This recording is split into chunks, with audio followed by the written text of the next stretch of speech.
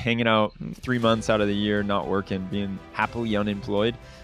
What happened is because my daughter was born, I needed to go and do something that was quote unquote a real job. If you're a data scientist coming into MLOps, you really should spend a lot of time with software engineering and best practices in software engineering. Get good at writing, because if you can inspire and affect change through a document that you've written, then you have infinite leverage. If you're building on top of OpenAI, you are very vulnerable because it is a single point of failure. If all of a sudden they fire their CEO and then it turns into a research institute again, then you and your company are in a tough place.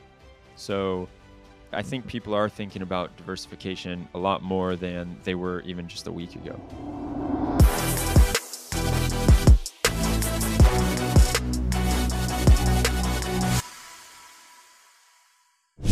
This episode is brought to you by Training Data. If you're new in data science and want to get into the field, or if you're already in the field but want to progress, well, Training Data is the platform for you. They offer courses on feature engineering and selection, model tuning, interpretability, and much more. You will get both the math and the intuition behind each method, but also Python code ready to power your own projects. So if you're interested, visit the link in the description and don't forget to use the code AI Stories to get a 10% discount. All right, Demetrios, so excited to have you here with me today. So yeah, tell me a bit more about you. How did you get into this world of AI and MLOps? How did you get into the field? Well, it's great to be here, man. I appreciate you having me on here. And I got into tech first about 5 years ago when my daughter was born, and I could no longer be teaching English as a second language in Spain with no responsibilities and living the dream, hanging out 3 months out of the year, not working, being happily unemployed. What happened is because my daughter was born, I needed to go and do something that was quote unquote a real job. And so I had a friend who was working in sales in tech, and he said, "Hey, I think you'd be pretty good at this. You should come. Our company's hiring." And one thing led to another. I became an SDR at his company. And from there, that company had nothing to do with ML or anything. But when I hopped around after a year and a half of being there, I went and I joined another company that was doing this new thing that was called MLOps, kind of. It was just starting to be a term that was thrown around, and this company was doing data lineage. And so in those days, it was incredible to have the power of seeing where your data came from and how it got transformed all along the way, and all the data pipelines. And so if you were using a model and you wanted to have a little bit more insight on the data that your model was trained on or data that you needed for the model, you could have that. But in 2020, that was a very, very early type of tool for, I think, what the market wanted. And so I was in sales at that company. I had graduated from being an SDR, but the company ended up going out of business. It did a bit of a nosedive. And right before it did that, our CEO, who had open source in his blood, and he was around in the Docker days back in the day, he said, "You know what, maybe we can try and do something around a community. And I think MLOps is this big term, so we should try and do something around an MLOps community." And everybody said, "Yeah, that's a great idea." So we had our first virtual meetup right when COVID hit. And then the company went out of business like 2 weeks later. But I kept running with this idea of, hey, there's something here. I really enjoy being an organizer in this community, and there's people that are joining the community. There's a lot of energy that's going into it. And so even though I was unhappily employed this time, as opposed to when I was back in my English teaching days, I still thought maybe I should keep going with this. And that was May 2020. And ever since, I've just been interviewing people like yourself and other experts in the field every week for the past 3 years and learning all about this world, because in those early days I had no idea what was going on. And I always like to tell people that if you want to see something very funny, go to the first podcasts or meetups that we recorded, and I was asking questions to the guests and I had no idea what they were saying. The responses might as well have been in some alien language, because I would just sit there, I would look at the camera for a little bit, and then I would nod and go, perfect. And then ask my other question that I had asked my technical friends to give me for the interview. So that was what it was like. Now we're here. How was this transition then from tech to, well, from sales and non-tech world to the tech world? And how did you start to actually learn about MLOps and start understanding the answer that your guests were giving you? You have high expectations of me that I now understand what the guests are saying to me. But basically, the CEO that I had at the time, so in sales, I think anybody that has been in sales or does anything on the go-to-market side, if you understand the product and you understand your user, then you are going to be infinitely better at your job. So if you're in sales and you understand what the pains of the user is, then you're going to be able to speak to them and they're going to feel like you know what you're talking about and you can build that trust. And so even in those early days in sales, I was trying to figure things out, but everything was so new. I remember asking our engineering team at the company back in those days what prepositions you use when you talk about Kubernetes. And I was like, and what is this like? Why is it sometimes Kubernetes and then other times you put like this 8 in it? And then sometimes it's like cube, but I don't know what is going on here. And is it at Kubernetes or is it on Kubernetes? And so I got schooled on that real quick. And then I understood also the engineering team was super cool. They explained to me what Kubernetes was, what Docker was, why you need these, why what happens basically when there is the machine learning life cycle, and what you need to know the big parts of the machine learning life cycle. And so that was the basic. And going from sales, I kind of had I didn't have the strongest need to understand. So I was trying to understand, but it wasn't like I needed to kick things into gear. And then once I started putting myself in front of a live audience every week, live virtual audience every week with an expert in the field, then I realized, okay, I can't like bullshit this anymore. I have to actually go and figure it out. So I started getting O'Reilly books and trying as hard as I could to understand, reading a lot of blog posts, all that fun stuff.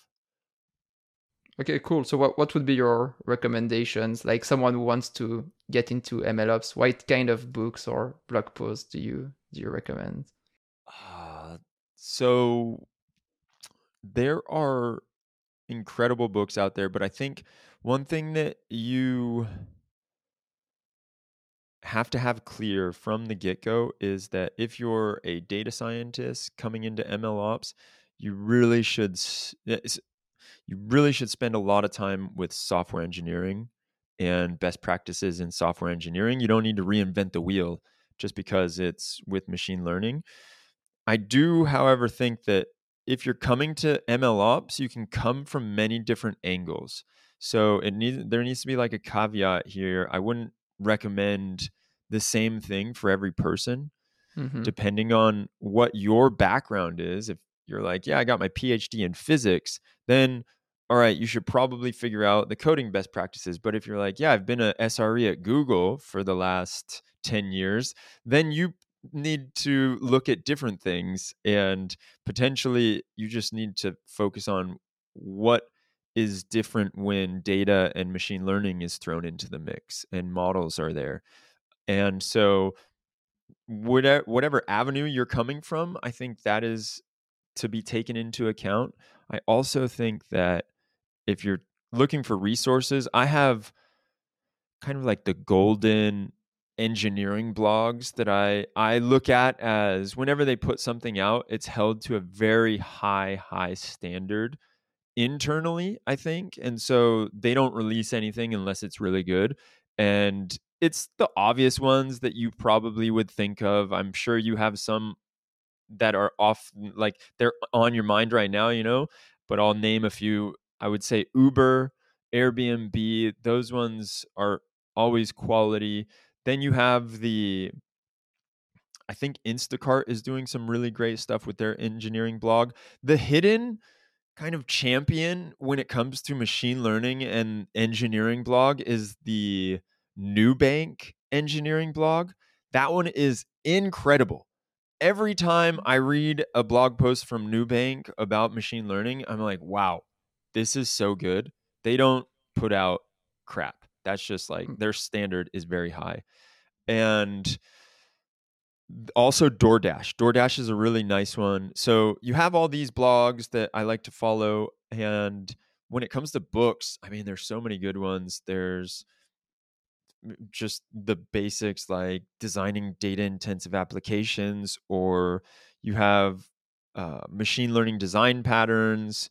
I have to go look at my my No, but that's bookshelf, good. but That's already quite a lot of there's of enough. I mean, resources. Chip's book is incredible, right? You Mm-hmm. have there's Emmanuel Almason. He has a great book. Really, if you are looking to get, oh dude, you have to, anybody that's trying to get into MLOps, another one that you really have to read is the one from Ben Wilson. And that is, I think it's Machine Learning Engineering in Action or something like that. That is top notch. And Ben Wilson, whenever I get the chance to talk to him, he blows my mind with like 5 words, So that's great too. Cool. Thanks. So yeah, lots of cool resources that we can go and check out. I think unlike like the MLOps community podcast, I'm not sure how people are actually familiar with MLOps. So I'm sure lots of obvious resources that you shared will be quite new for a lot of people. I don't actually follow many MLOps blogs, so I'm gonna go and rewatch the recording and have a look at all those resources that you shared and there you go. get some knowledge Nice. around this. You talked about, maybe to introduce the concept of MLOps, you talked about this ML life cycle. So do you want to talk about this and where MLOps plays a role? Like what's MLOps and where does it play a role in this ML life cycle? Yeah, I look at it as basically everything that is necessary for getting a machine learning model into production. And actually like end users benefiting from the machine learning model. So you can look at like the front part of it where it's as early as just collecting the data, and then where you're taking that data and how you're cleaning it, who has access to all that data. That also can be called data ops, right? And that can be a data engineer's job, and potentially it's more of the data platform that is taking over those different tasks. But then you have the machine learning models that are being built with this data, and how they're being built. Depending on what your use case is, you have different machine learning models, you have different types of architectures that you're going to be using. I think it's very different if you're using a computer vision problem versus a time series problem, or if it's a recommender system type thing. Or if it's now all the rage, large language model, right? So you have to look at that a little bit differently, but then you also need to think about the serving and how you're going to serve the model. So there's creating the model if you're going to create it, or maybe you just grab something if it's a large language model. That's a little bit of a branch, and we can talk about how that differs because I know LLM ops is all the rage too these days, so that is probably worth exploring. But you have to think about serving, and then you have to think about monitoring and retraining too, and your different pipelines and also your different CI/CD pipelines, obviously, that you're kicking off, and how you're looking at, all right, are we going to promote this model to being maybe you have like a A/B testing going on with the models, or champion challenger, and Mm. so that whole thing there is MLOps, and then add a little bit of nuance to it, because you also need to be thinking about the system itself and just making sure that the system doesn't go down. So that's Mm-hmm. why I think there's a little bit of that SRE field that Mm-hmm. plays into it, and you have the platform. So the platform that the data scientists are using is one thing, then the platform that is serving the model and hosting the model, that's another thing, right? Okay, so all the things relating to putting a model in production. So you've trained your model in your notebook, or you've got something that works, and now you need to serve the business. And so to summarize what you said, it goes from the data part, like getting the data to the model, to putting the model in production, serving it, and retraining it and monitoring it. Because once the model is in production, it's not, well, things can still happen, the performance can decrease, and so you actually need to monitor this model and retrain it. Exactly. Actually, one of the community members in one of the talks that we had, Andy, was saying how for him, MLOps is when you go from one model to N models in production. So getting one model into production, maybe you can get away with some of this just Mm. taking a Jupyter notebook and throwing it into production, right? But going to scale, that's where you really need MLOps practices, and that's where it's going to be the most value. Okay, so when you need to deploy lots of models, monitor all of them, that's when you actually need really good practices. Yeah, exactly. That's where your processes are going to Mm-hmm. come into play, and you're going to be able to leverage much more because you have thought about these things and you've operationalized it. So it's not just an ad hoc thing that Mm-hmm. maybe you've done some exploration, you found something, but can you reproduce it? Maybe, but now let's just see if this works, right? And you smile. I imagine you've seen that before. It is a lot more common than I think a lot of us would like to hope it is, but I feel like it's also getting better, that people are starting to see the downfalls of that, or maybe they've been burned by that in the past. And so they're trying to figure out how they can operationalize things in a more clean way. You mentioned an interesting point on it's different if you've got a vision model than, well, a traditional model, or then a large language model. So do you want to talk a bit about those differences? First of all, between a vision model and a traditional model, and then between those models and LLM ops, and why is it different? Why is LLM ops becoming a thing? Yeah, I think when it comes to like computer vision models, all that labeled data, obviously data is the king in all this, right? And that's becoming painfully clear even with large language models. I think people are starting to realize, oh, if I want to fine tune a large language model, I got to have that data, and it's got to be clean, and it's got to be processed, and it's got to be in a state that we can use it and leverage it. And so when it comes to computer vision, you want that data, you want that labeled data, and you're going to be using different tools, because the tools that are set up for photos or video are inherently different in my eyes than if Mm-hmm. you're trying to do some kind of a recommender system or a fraud detection. And Mm-hmm. you also look at things in a bit of a different way, because do you need what do you need to optimize for? Those are a bit of the questions that you want to be asking. Do you need to optimize for speed? Like in a fraud detection model, you need to be very fast, right? Same with recommender systems.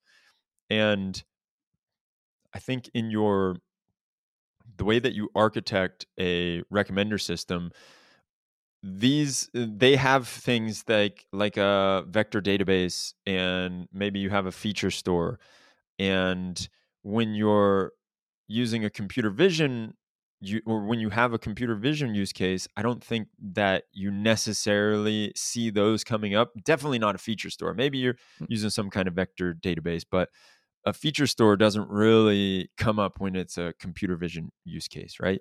And so how does that work? Like, what are the model architectures that you're using? Are you using deep learning in your computer vision use case? And so those are the questions that you think about and that you want to be asking yourself. What am I trying to optimize for here? Can I do it? I think a lot of things that come up a lot, or something that comes up a lot, is, can you solve this problem first without machine learning? But then if you are going to use machine learning, can you do it batch, or does it need to be real time? And when you say real time, what exactly do you mean by real time? And so batch is going to be much easier than real time, and real time just adds a lot more complexities as of now. I know there are a lot of people that are trying to make it easier to do real time, but that's the idea. There is that you have different choices, you have different things that you need to optimize for, and because you can get away with a little bit more on each of these use cases, you can build your system in different ways. Okay, yeah, that makes sense. So to real time means, for example, uh, YouTube recommendations. Like as soon as you're on the page, they need to recommend you something. So that's Exactly. why it needs to be real time. Whereas I don't know, if you want to build an algorithm that automatically classifies whether it's a cat or a dog, you might not need the algorithm to give you an answer directly, but you take 1,000 pictures, let's say all the pictures that were taken during this day or during this month, and you pass them to your algorithm, and it will classify for all those pictures, but it doesn't give you like the answer in real time. And so those are Exactly. the choices that you need to make. Is it going to be real time thing, which is I guess more complex, or is it going to be batch and there's going to be some delay? Yeah. Yeah. You just have more to think about. And when it is real time, there, because of the extra necessities that you, or extra hoops that you need to Mm-hmm. jump through, you need to be thinking about those things. And I find it hilarious because with large language models, you can just basically take real time off the table. I think we've all played enough with ChatGPT to know that real time does not exist when it comes to large language models. Like, what do you mean exactly? Like, are they too slow to Yeah, answer? yeah, exactly. It's just way too slow. If you're typing in a question and then it takes 3 seconds to get back with an answer, that does not work. When most people, when they think about real time, it's like 5 to 10 Mm-hmm. milliseconds. And so is this a limitation? Is this ever gonna work for large language models, or is it just never gonna be real time?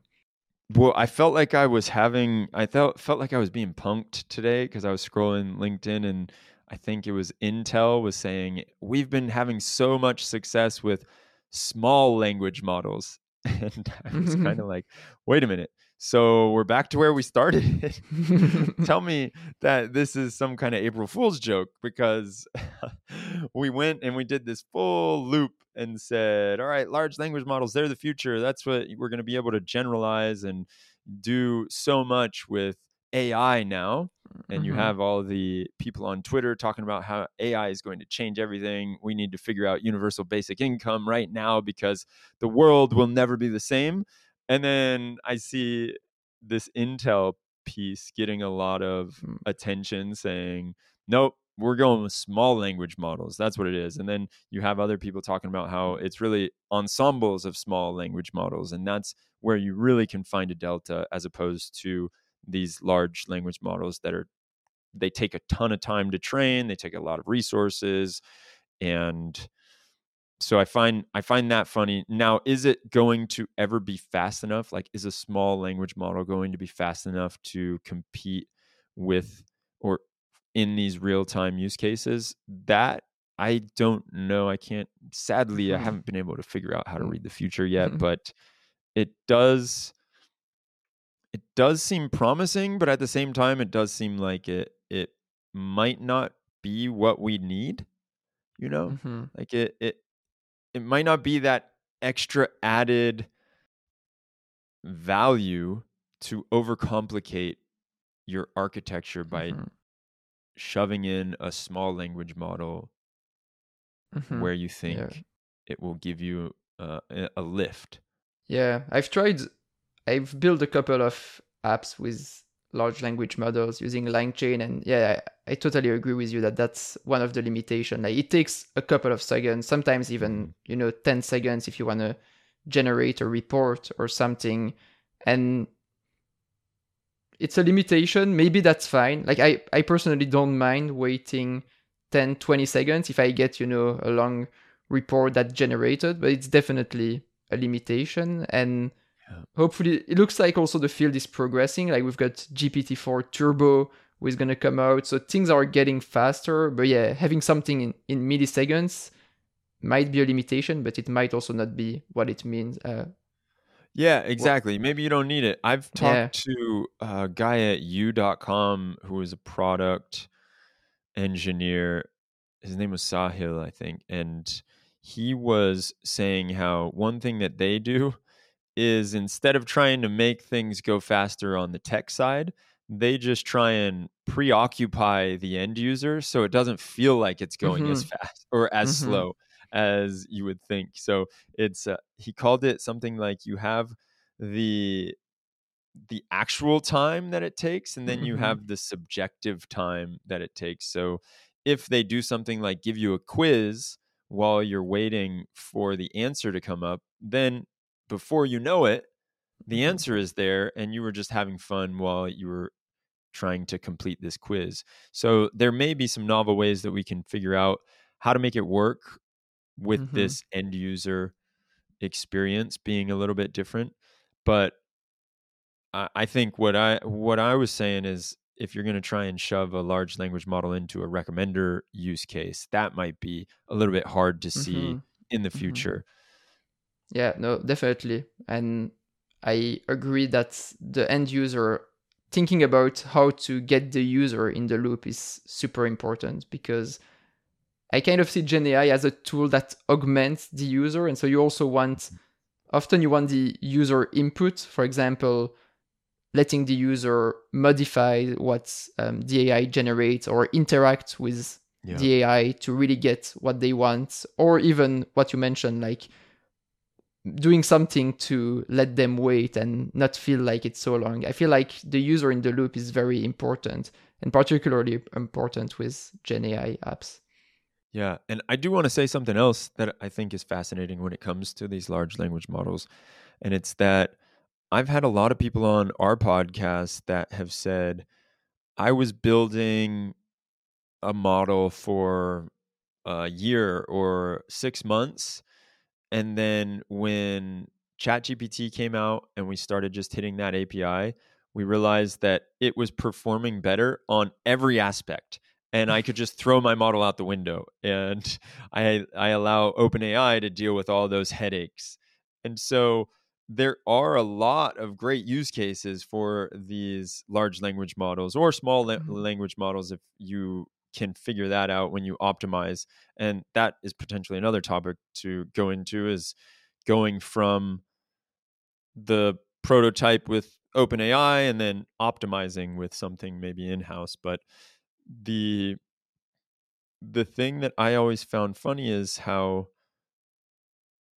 so many people have said, yeah, I was doing a lot of research and really focusing on making the best model I could, and then you put it up against a chat GPT Mm-hmm. or a GPT-4 and it was worthless. And so you now have this ability to just turn and say, all right, cool, I'm going to get up and running with GPT-4 as soon Mm-hmm. as possible. And those use cases, like I'm thinking about AngelList specifically, where they now can have this like sentiment analysis being run by GPT-4, and they can also pull out all these different places in these long contracts that are happening, and then they can correlate all that data for the investors and they're using Mm-hmm. GPT-4, and it took weeks to get that feature into production, as opposed to what we all know is the painful part of machine learning, where sometimes it can take months to actually get Mm-hmm. something that's working, a working prototype even. Yeah, and I think like another topic that's quite discussed frequently is this generalists vs specialists. Like, Mm. how is it going to look like in the future? Is it going to be one general model, like basically GPT-4 now, or some are using BARDs, but it's basically a few models that we're using for everything? Or is it going to be lots of, a special Gen AI for healthcare, a special Gen AI for video games? What's your take on this? Where do you see this going in the future? I feel like it's that, like again, I think that it's going to be these small language models that are very verticalized and are very experts in one or two domains. But I won't discount that something really special happens when you do get training with a lot of data. Mm-hmm. So I would feel like it just makes a lot of business sense to have smaller models because it's so much easier to deal with. But then again, you never know what Mm-hmm. GPT-5 is going to bring, right? Mm-hmm. Yeah, I feel like if you're a startup, you kind of need to.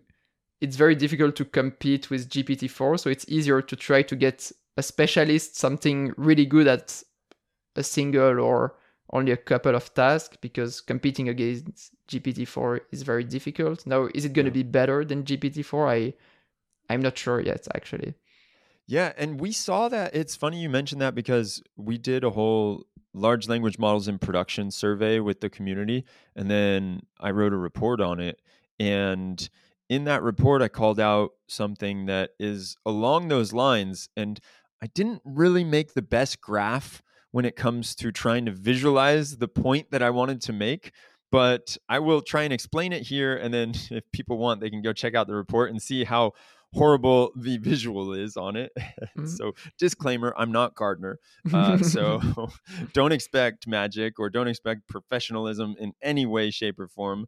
I think there are a few typos still in the report, but we got something out there because what we saw was what you are saying, where we feel like startups in the survey, a disproportionate amount of startups said that they were not using OpenAI. And then once you got to the enterprises, like 1,000 plus employees, they were not using OpenAI as much as the middle. So if it's from basically like 10 to 1,000, there were many more. And maybe it's because you don't necessarily think about, hey, this AI is my advantage. You're not creating an AI first tool. You're creating a tool that has a market, that has Mhm. your product market fit, but you're adding AI features into it. And another theory is that when you're above 1,000 employees, you have a lot of hoops that Mhm. you have to jump through. And if there's any kind of data that's going outside of your walled garden, if there's any kind of security, you've got all kinds of questions that need to be answered by so many different teams that it's easier to do it in house. Yeah, super interesting actually, and I think that kind of makes sense. And especially startups, like they want to build something special, they want to kind of differentiate themselves, and Exactly. if they build on top of OpenAI or ChatGPT, well, if they build a cool feature, OpenAI can just copy them and they're Yep. gone OpenAI in Dev Day. a so yeah, exactly, the OpenAI apps. So yeah, quite an interesting field. Let's Yeah, see. and one thing that wasn't really mentioned in that report, but it's become very obvious over the last week and a half, right? Is that if you're building on top of OpenAI, you are very vulnerable because it is a Mm, single point of failure. yeah. And every SRE knows that that is a very bad sign. If all of a sudden they fire their CEO and then it turns into a research institute again and they don't care about serving the 100 million users that they are building on top of this service, then you're in a tough place. You and your company are in a tough place. So it is a little bit, you see, I think people are thinking about diversification a lot more than they were even just a week ago. What are you talking about? OpenAI would never fire their CEO, Why right? would they do anything like that? That is crazy. Somebody told me yesterday, they were like, I want to sue OpenAI because they absolutely wasted my time for the last 5 days straight. It all for nothing. Well, it was a cool movie to watch. God, yeah, what a drama, huh? That's funny. So I want to take those last 10 minutes to talk a bit more about the MLOps community and what you're doing there. I know you've got a hard stop, but let's try to get as much as we can on the MLOps community. The first thing is, what is this community? What is Yeah. it about? What are you doing? Can you give a brief intro for people who have never heard about it? Yeah, for sure. So the community has, it's hard to say how many people we have now because there are so many people, but we've got all kinds of initiatives that are happening. One is we have a Slack workspace where people are hanging out, asking questions, getting answers, all that fun stuff, making connections, finding jobs, learning from one another. And there's about 19,000 people in there. So it's grown a lot in the last 3 years. Then we've got in-person meetups that are happening in over 37 cities. I think, as you mentioned before, from Australia to Africa to New York, all that fun stuff. And the cool thing about that is anyone who wants to lead their own city meetup, they can. We kind of took that decentralized model and said, let's give the community the say in this. And what's been awesome is seeing how people get involved and seeing how people want to bring different technical talks to their communities, their local communities. And so we've got that happening all around the world. I also run a podcast, as you mentioned, and then we have virtual meetups where we'll get together and either it's kind of like a workshop where you go through and learn something, or you get to see different tools in action. And then we have in-person workshops, all that fun stuff in these local communities. And we've been starting to do virtual conferences that have been a pretty big success. So we did these LLMs in production conferences, and that is really one. When LLMs took the world by storm, there were still so many questions that were being asked, and I was asking basically, who's actually using these and what are you using them for? And that's where that survey came from. The conference came from that. We have had over like 20,000 people at the 3 different conferences that we've done. And we've had, in the first one, we had over 40 speakers. And the second one, we had over 80 speakers. And so it's been a great excuse to get to hear from the best and the brightest out there on what they're doing and how they're doing it. And so that has been a blast for me too, because in the conferences, I don't know if you were at the last one, but I'll bust out the guitar in the breaks and then start singing along to prompts from the chat. And so I have a blast doing that. And then last but not least are these reports that we've been doing. Oh, and we have a blog too, and we are investing heavily in this next year on the courses. And so we just started, and we're doing it the same way, like decentralized. If there's somebody that feels like they have something to teach, we are giving the platform, the learning platform, to the community. And so we have a board of advisors for the courses that basically can make sure that the courses are up to par and make sure that the topic that will be presented in the course is valuable to the community. And so we validate the course ideas, and then we go and we create the courses. And so we've got a whole learning platform that's in the works right now. We've got one course out, actually 2 courses, and we're working with 5 different course creators. So that's something fun for next year that we're really excited about. And then the newsletter. There's all kinds of stuff. And obviously, like, it's not me doing the majority of this. It's really the community that has come and said, all right, I'll take the newsletter, and they'll go out and do some really cool stuff with that, and also give a roundup of everything that happens in the community. and the courses, the meetups, et cetera, et cetera. What's a community exactly? Why is that different than other things?